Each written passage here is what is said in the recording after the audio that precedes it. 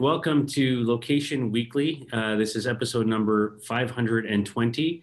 And as you can see, Brianna is not here again this week. She's on her second week off as she is doing her move from Atlanta to New York. And so we're really pleased this week to have Karsten join us and co-host the show from Germany. Welcome, Karsten. How are you?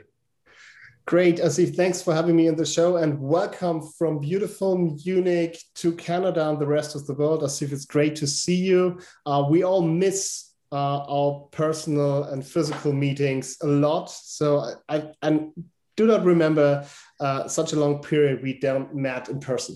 So yeah, usually we meet every 3 months somewhere on the planet, but now, you know, traveling is not allowed during the situation. But thank you for having me at the show. And this is the LBMA Studio Europe, so based in Munich. So if you want to join us, just let us know.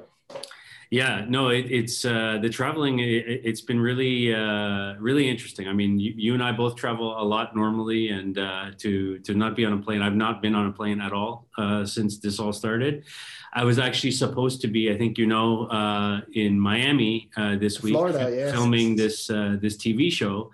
And they told us just a few weeks ago that they've cut all the international participants because of the border still being closed and just COVID safety issues. So they're filming only with a US-based cast. So that's a bit disappointing, but here we are anyways. You know, there's still lots of work to do. So, you know, we can keep going with that. And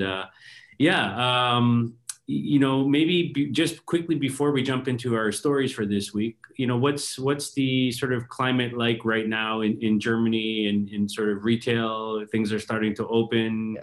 You know, what does it look like? Well, it's looking much more better now. So there was a time we were similar to Canada and North America, so all in full lockdown. But since now 3-4 weeks, it's going better and better. So vaccination is available. We have now more than 50% of the adult people vaccinated first time. And so they told us if we have more than 70% first vaccinated, then it will be very easy or easier than it is right now. So retail is open right now in the area around Munich, and most of Bavaria retail facilities are open without test. Just a limited capacity, and also non-essential businesses are open. So we are allowed to go to the haircut or the hairdresser. And also fitness clubs and studios are opened last week. So this is also a good sign. Indoor sports activities are allowed. And we are now allowed to meet, I think, 10 people from 10 different households. So that's indoor. And outdoor, depending on where you do it, is 50 to 100 people. So you see it's opening, and that it's very similar to the rest of Europe. So I was traveling my first vacation trip since the pandemic to Greece with the family. So 10 days of vacation in Greece, come back last Wednesday by plane. So that was interesting. So all tested, PCR tests and those things, and very super clean plane and all this stuff, but it worked fine. So yeah, reopening comes, retailers are open, but now they are struggling with the capacity problem.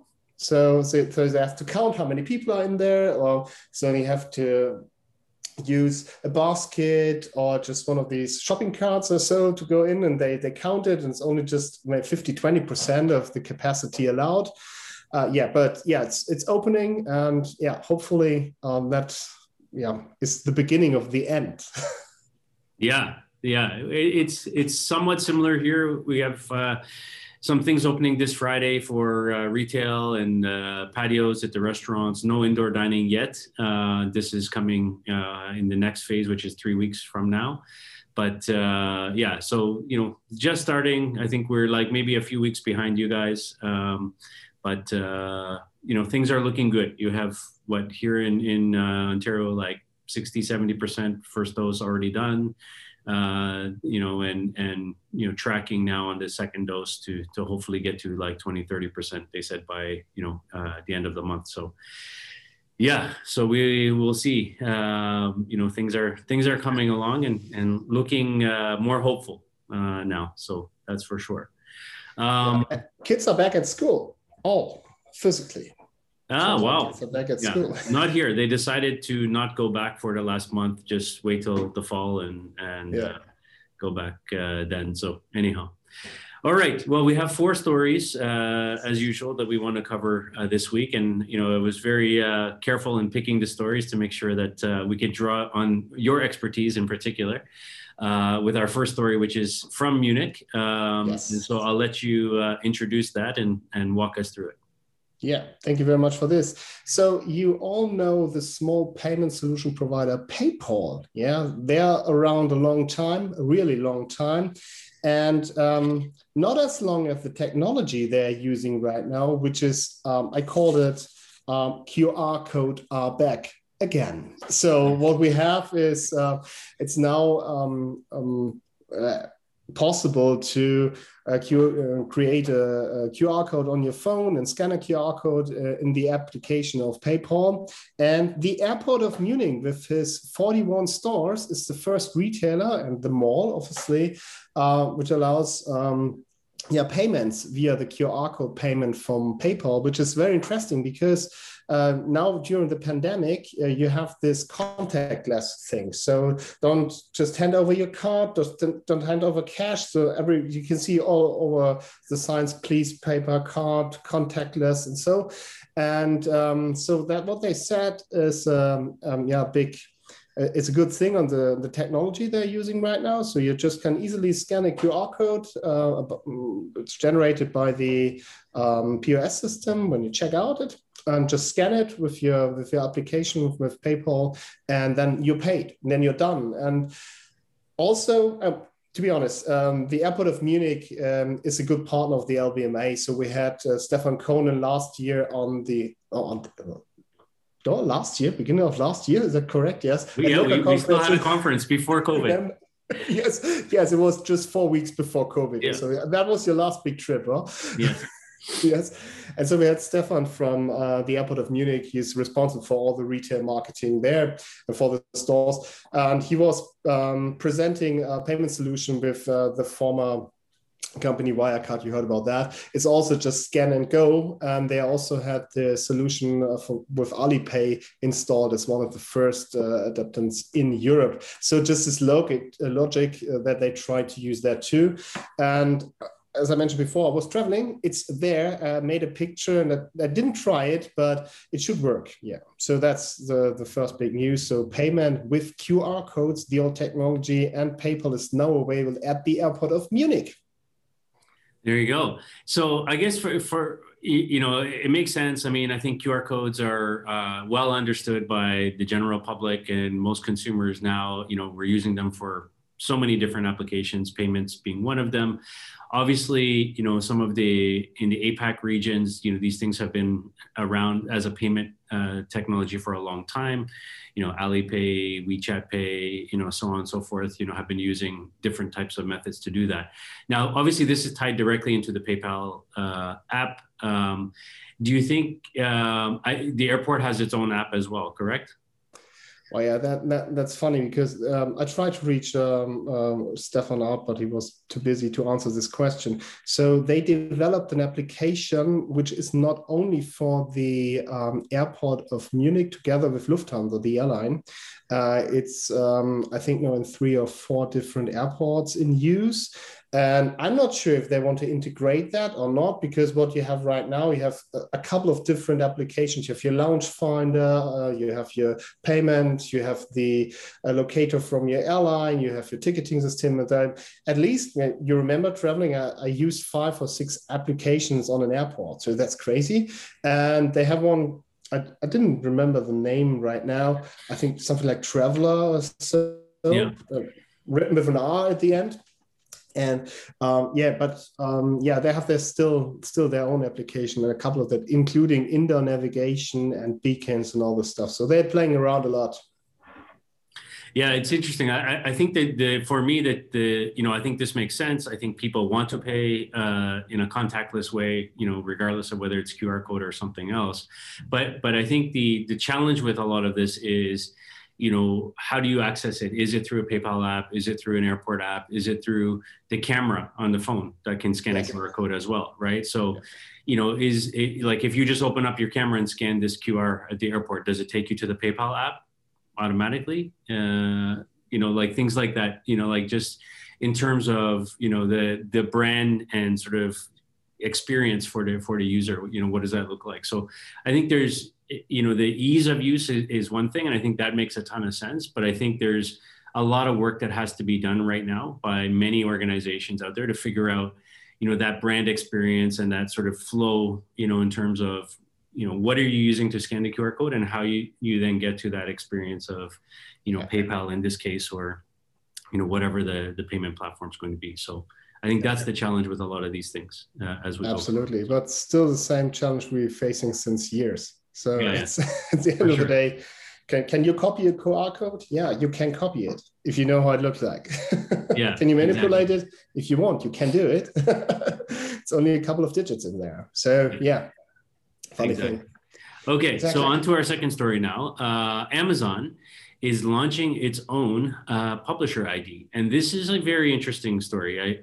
We hinted at this a little bit last week on the show that, things like this were coming, and this is really born out of, all the changes into privacy and location data and security, the iOS 14 moves, the IDFA being pulled away, Google changing the rules on their ad IDs. And it's getting more and more difficult for apps and SDKs and whatnot to, basically get access to location data. So one of the ways around that is for publishers to create their own ad ID that lives within their sort of, private ecosystem, or what they, what we used to call a walled garden back in the day, going back now in time. But so Apple is making a move here to basically essentially be its own DSP. So competing directly with, the Trade Desk or LiveRamp or organizations like this with their own publisher ID. And I think it's an interesting approach.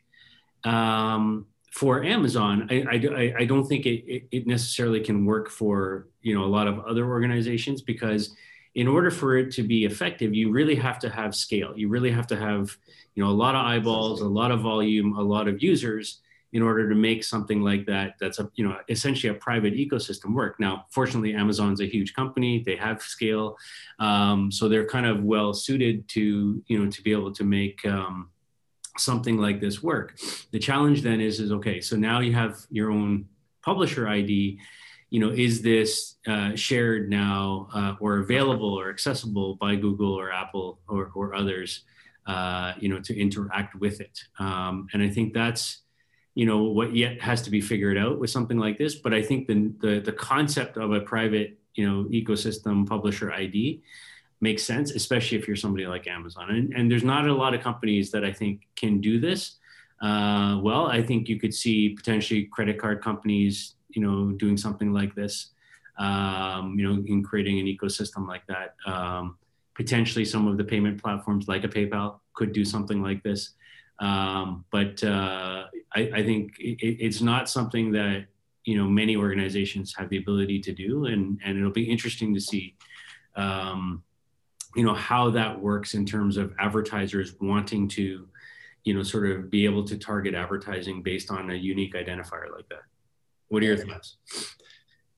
Yeah, we have these questions a lot around. So how to identify and how we can make it use for a couple of companies. So one of our member companies, I don't know if you know that, a company called Worldline. So they are acquired a payment solution provider in Switzerland called SIX. And the global head of digitalization showed me a project, maybe this is a year ago, something like that, where they matching the credit card numbers with other identifier numbers around the globe. And through the whole value chain you're using your credit card with. So you're paying at a shop, so you have your credit card number and your maybe miles and more frequent traveler number or something like that entered to this. So what they're doing, they taking a layer over this number and saying we are creating a unified identifier for this person, which allows us, it's like a wallet. So they put these different numbers into this one number and say, right, this identifier includes the frequent traveler number, the credit card number, all just super secured, but they combine it. And what they're doing, they generate a lot of data insights out of that, where you were shopping, what you're going to do, what you're interested in. Even if you signed on or just have a web shop and you have in the web shop in your basket some items, but you didn't pay, but you're still registered. They put that number from the web shop under this one roof, and then they know you're maybe interested in yellow trousers or whatever. So, but the question is always the same. That makes only sense when you have this huge data sets and you're capable to get information out of that you need right now, because it's a lot of information. We're talking about that since years around how to interpret them for your business case and what you want to do is very, very hard to understand. And even in advertising, at the end of the day, it's only just advertising money in the game. It's not a real basket. It's not real business. It's just advertising and the hope that you can get something out of it. If Jeff Bezos coming back from space, we will see if that turned out for him good or not. For his shares, it's not longer. Yeah, and I think that the advantage that somebody like an Amazon has is it's not just volume and scale. They have transaction data, they have search data, they have all sorts of things going on within their ecosystem to be able to tie all that together, right? So I think it's a very interesting play. And then, bringing it back to the world of location, Amazon also launched, wide availability of their location data now service as well. So they're sort of working with guys like Here and Esri and kind of, opening up location data sets as part of their AWS offering. And so, if you think about that now combined with an ID, that's a really interesting concept, right? If you can bridge location. Well, that's huge. Traffic. If you do it on the right way, it could be a big thing. It could be solving some problems. Yeah. So anyhow, definitely something to watch as it absolutely evolves, going forward. Okay, moving to our third story now. I'll let Karsten kick us off on this other interesting European story. Yeah. So, are you in Star Trek and those things? Are you good in that? You know what a trooper is and all the guys? I grew up watching all those shows like Star Trek and Stargate and Star Wars and all of that. So yeah, for sure. I like a good sci-fi show. All right, cool. So Lithuania, this small country in the eastern part of Europe, there's a town called, I'm pretty sure I don't spell it in the right way, but called Vilnius. They have now their own Stargate portal. So that sounds very weird, but I have something I will show you. Just give me a sec. Here we are.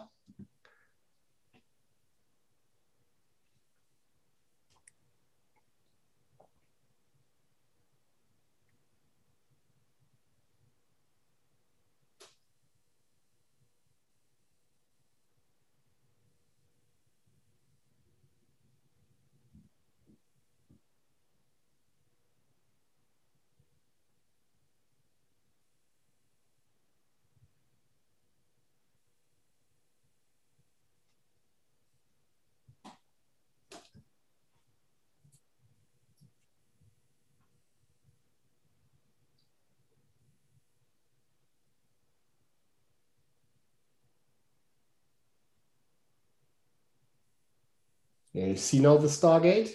Yes. Well, this is in the town in Lithuania, and just 360 miles away, 70 miles away, another town in Poland called Lubin. Yeah, there's a ghost standing. So they are connecting each other in this Star Trek feeling, and they can communicate. And yeah, the idea is to build a network to communicate around the globe where the Stargates. and yeah, have this cool idea of connecting people, and it's called Portal. Yeah, so back to this view. Anyway, I know you are using this podcast also as an audio podcast. Sorry for that, having the video inside that. But anyway, you can cut it out if you want. But the idea is pretty simple, just to connect people during the pandemic, which is, we talked about earlier, traveling is not so easy. It's coming easier now, but it's a cool idea just to connect people and just gave them kind of unique experience for the city marketing and for that. So this is the project was financed also from the government and other things just to make it attractive. And Lithuania is a very small country. They have to do some marketing for them, and this is kind of marketing they do to the closest neighbors, and in that case Poland. Cool idea, but to be honest, not really new. So you remember the old videos we had with the digital out-of-home stuff on the bus stops, where you can connect to maybe a retirement home or something like that to talk with people there. Somebody on the other side stands, hey, oh, you're smoking? Why are you smoking? Smoking is unhealthy. So technology is around for a long time. And it's just cool marketing, nothing very super unique, but I love the idea just to connect people in different areas in the world. And it's all about location. So this is placed direct in the main street there and just bring more attraction to the main street. Yeah, it's kind of marketing. What do you think? Yeah, I agree. I think technology wise, there's nothing really super innovative or new here. We're using digital, signage and speakers and microphones and things on either side. But I do think it, like, from a timing point of view, it's really a cool application, right? Because travel has, as an industry, has really suffered, because of COVID, and these cities that rely heavily on tourism and people coming, as a prime source of income. Greece, a good example you just went to is, almost all of their economy is based on tourism. So, yes. I think finding interesting ways to use the technology like that and kind of showcase, what this town in Lithuania or this town in Poland is like and what you could experience if you come and travel here. I think it's an interesting, way, right? And I think we can certainly do more of this. I like the idea of creating, sort of these across multiple cities, maybe across all of Europe or even internationally. North America to Europe or what have you. That could be really interesting. And I could see, airlines or travel, companies like Expedia or those types of companies get behind this from a sort of branding or marketing point of view, as a way to really, sort of get people interested in traveling again. It's a neat, kind of a cool way to kind of expose, a potential tourist destination. So, I like it from that point of view. And I like that they really kind of are focusing on, having the portal, the screen in the case of the Lithuanian town, it's like at the central train station, and, the other side, it's in the main, sort of downtown main street. So, I like that idea of showing, it's busy, come check it out, drive over across the border or fly and come see us. So I like that idea. I think it's pretty cool. Yeah. Also, what I think about it is just when you find on the other side of the portal somebody who is explaining you something. So put it in front of your main attraction, put it in front of something you want to talk about, yeah? And then you're standing there and say, oh, you guys sitting maybe 300 miles away. Let me explain what that is. Because I'm here right now, it's more like these recommendation, personal recommendation. You know how valuable these are. It's more valuable than any flyer or merchant advertising from an official tourist or whatever brand comes from. So if you're standing in front of the CN Tower and explaining me what Rogers Center is, and here's the statue of Mr. Rogers, what you did when I was there, yes, mm-hmm. That's amazing. So because it's it's more authentic, and maybe this is a good point. I don't know how to make money out of it, but anyway, maybe at the end of the day, it will be advertised by somebody. For sure, for sure. For sure. All right, okay. One more story. Final story here. Longtime LBMA member and location company Ground Truth has introduced a new product. They call it geocontextual sort of audience targeting for OTT. So, you know, we know about the growth of sort of, online TV and, you know, platforms like Netflix and Amazon Prime and Hulu and things like that. And, you know, one of the challenges, or one of the opportunities, I guess, in that world is, you know, they're slowly, you know, drawing the eyeballs away from normal, broadcast television, and really starting to take over, you know, drawing a lot of the talent, a lot of the production money, winning a lot of awards now as well. As the content and talent and awards move into the world of OTT and CTV, then, you know, so do the ad dollars. And so how do you sort of start to understand who's viewing those things, where they're viewing them from, and so on, becomes really important. And so Ground Truth is really taking their platform, which is, their Blueprints geo-targeting and mapping technology platform, and now layering that on top of, and analyzing, the OTT environment, and then, sort of enabling brands and advertising and media buyers to really have access to understanding what's going on in the OTT environment and be able to target ads, based on geo data and location information, in that environment. And I think it's a really interesting move. It's not obviously not the first either, in that particular space. PlaceIQ has done a lot of work in that area as well over the years, to just name one. But I think it's a really important move. And I think as an industry, and this, well, Karsten, like the world of sort of online, as bricks and mortars, is becoming more and more difficult. And the sort of normal television world and radio world has lost a bit of the, sort of split of the share of the pie. It's all gone online, and it's all gone to, streaming TV and things like that. And so I think, if we can take what we know and what we've proven works well in the world of geo-targeted advertising, in mobile and in physical location, and bring that into online and streaming, that becomes, I think, incredibly important, because that's where the eyeballs are now. That's where the traffic is. And if you can layer location data on top of that, then I think you have a really unique way to go after that. And just to give one set of numbers here, they did some testing with luxury dealerships, car dealerships, and they found that an omni-channel campaign that they did generated nearly 2,000 visits at an average of $18 per visit. So a 41-to-1 profit versus investment ratio on their return on their ad investment there. So, I think it can be very effective. It's premium advertising. Location has always been premium, but it can net pretty interesting results.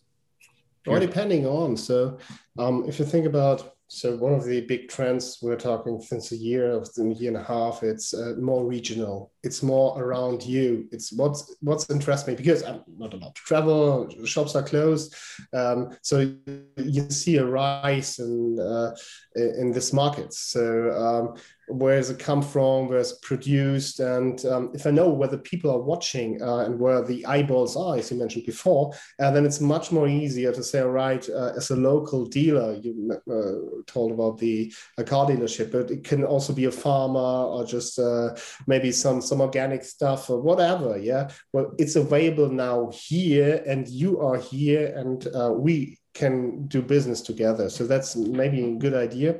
And you also see the rise of the direct-to-consumer industry. So retail is not longer as needed as before. So you see a lot of brands, including Adidas, the big sports brands and co. They're saying, all right, so we want to sell direct to the consumer via different channels. And that's also a reason for having this super interesting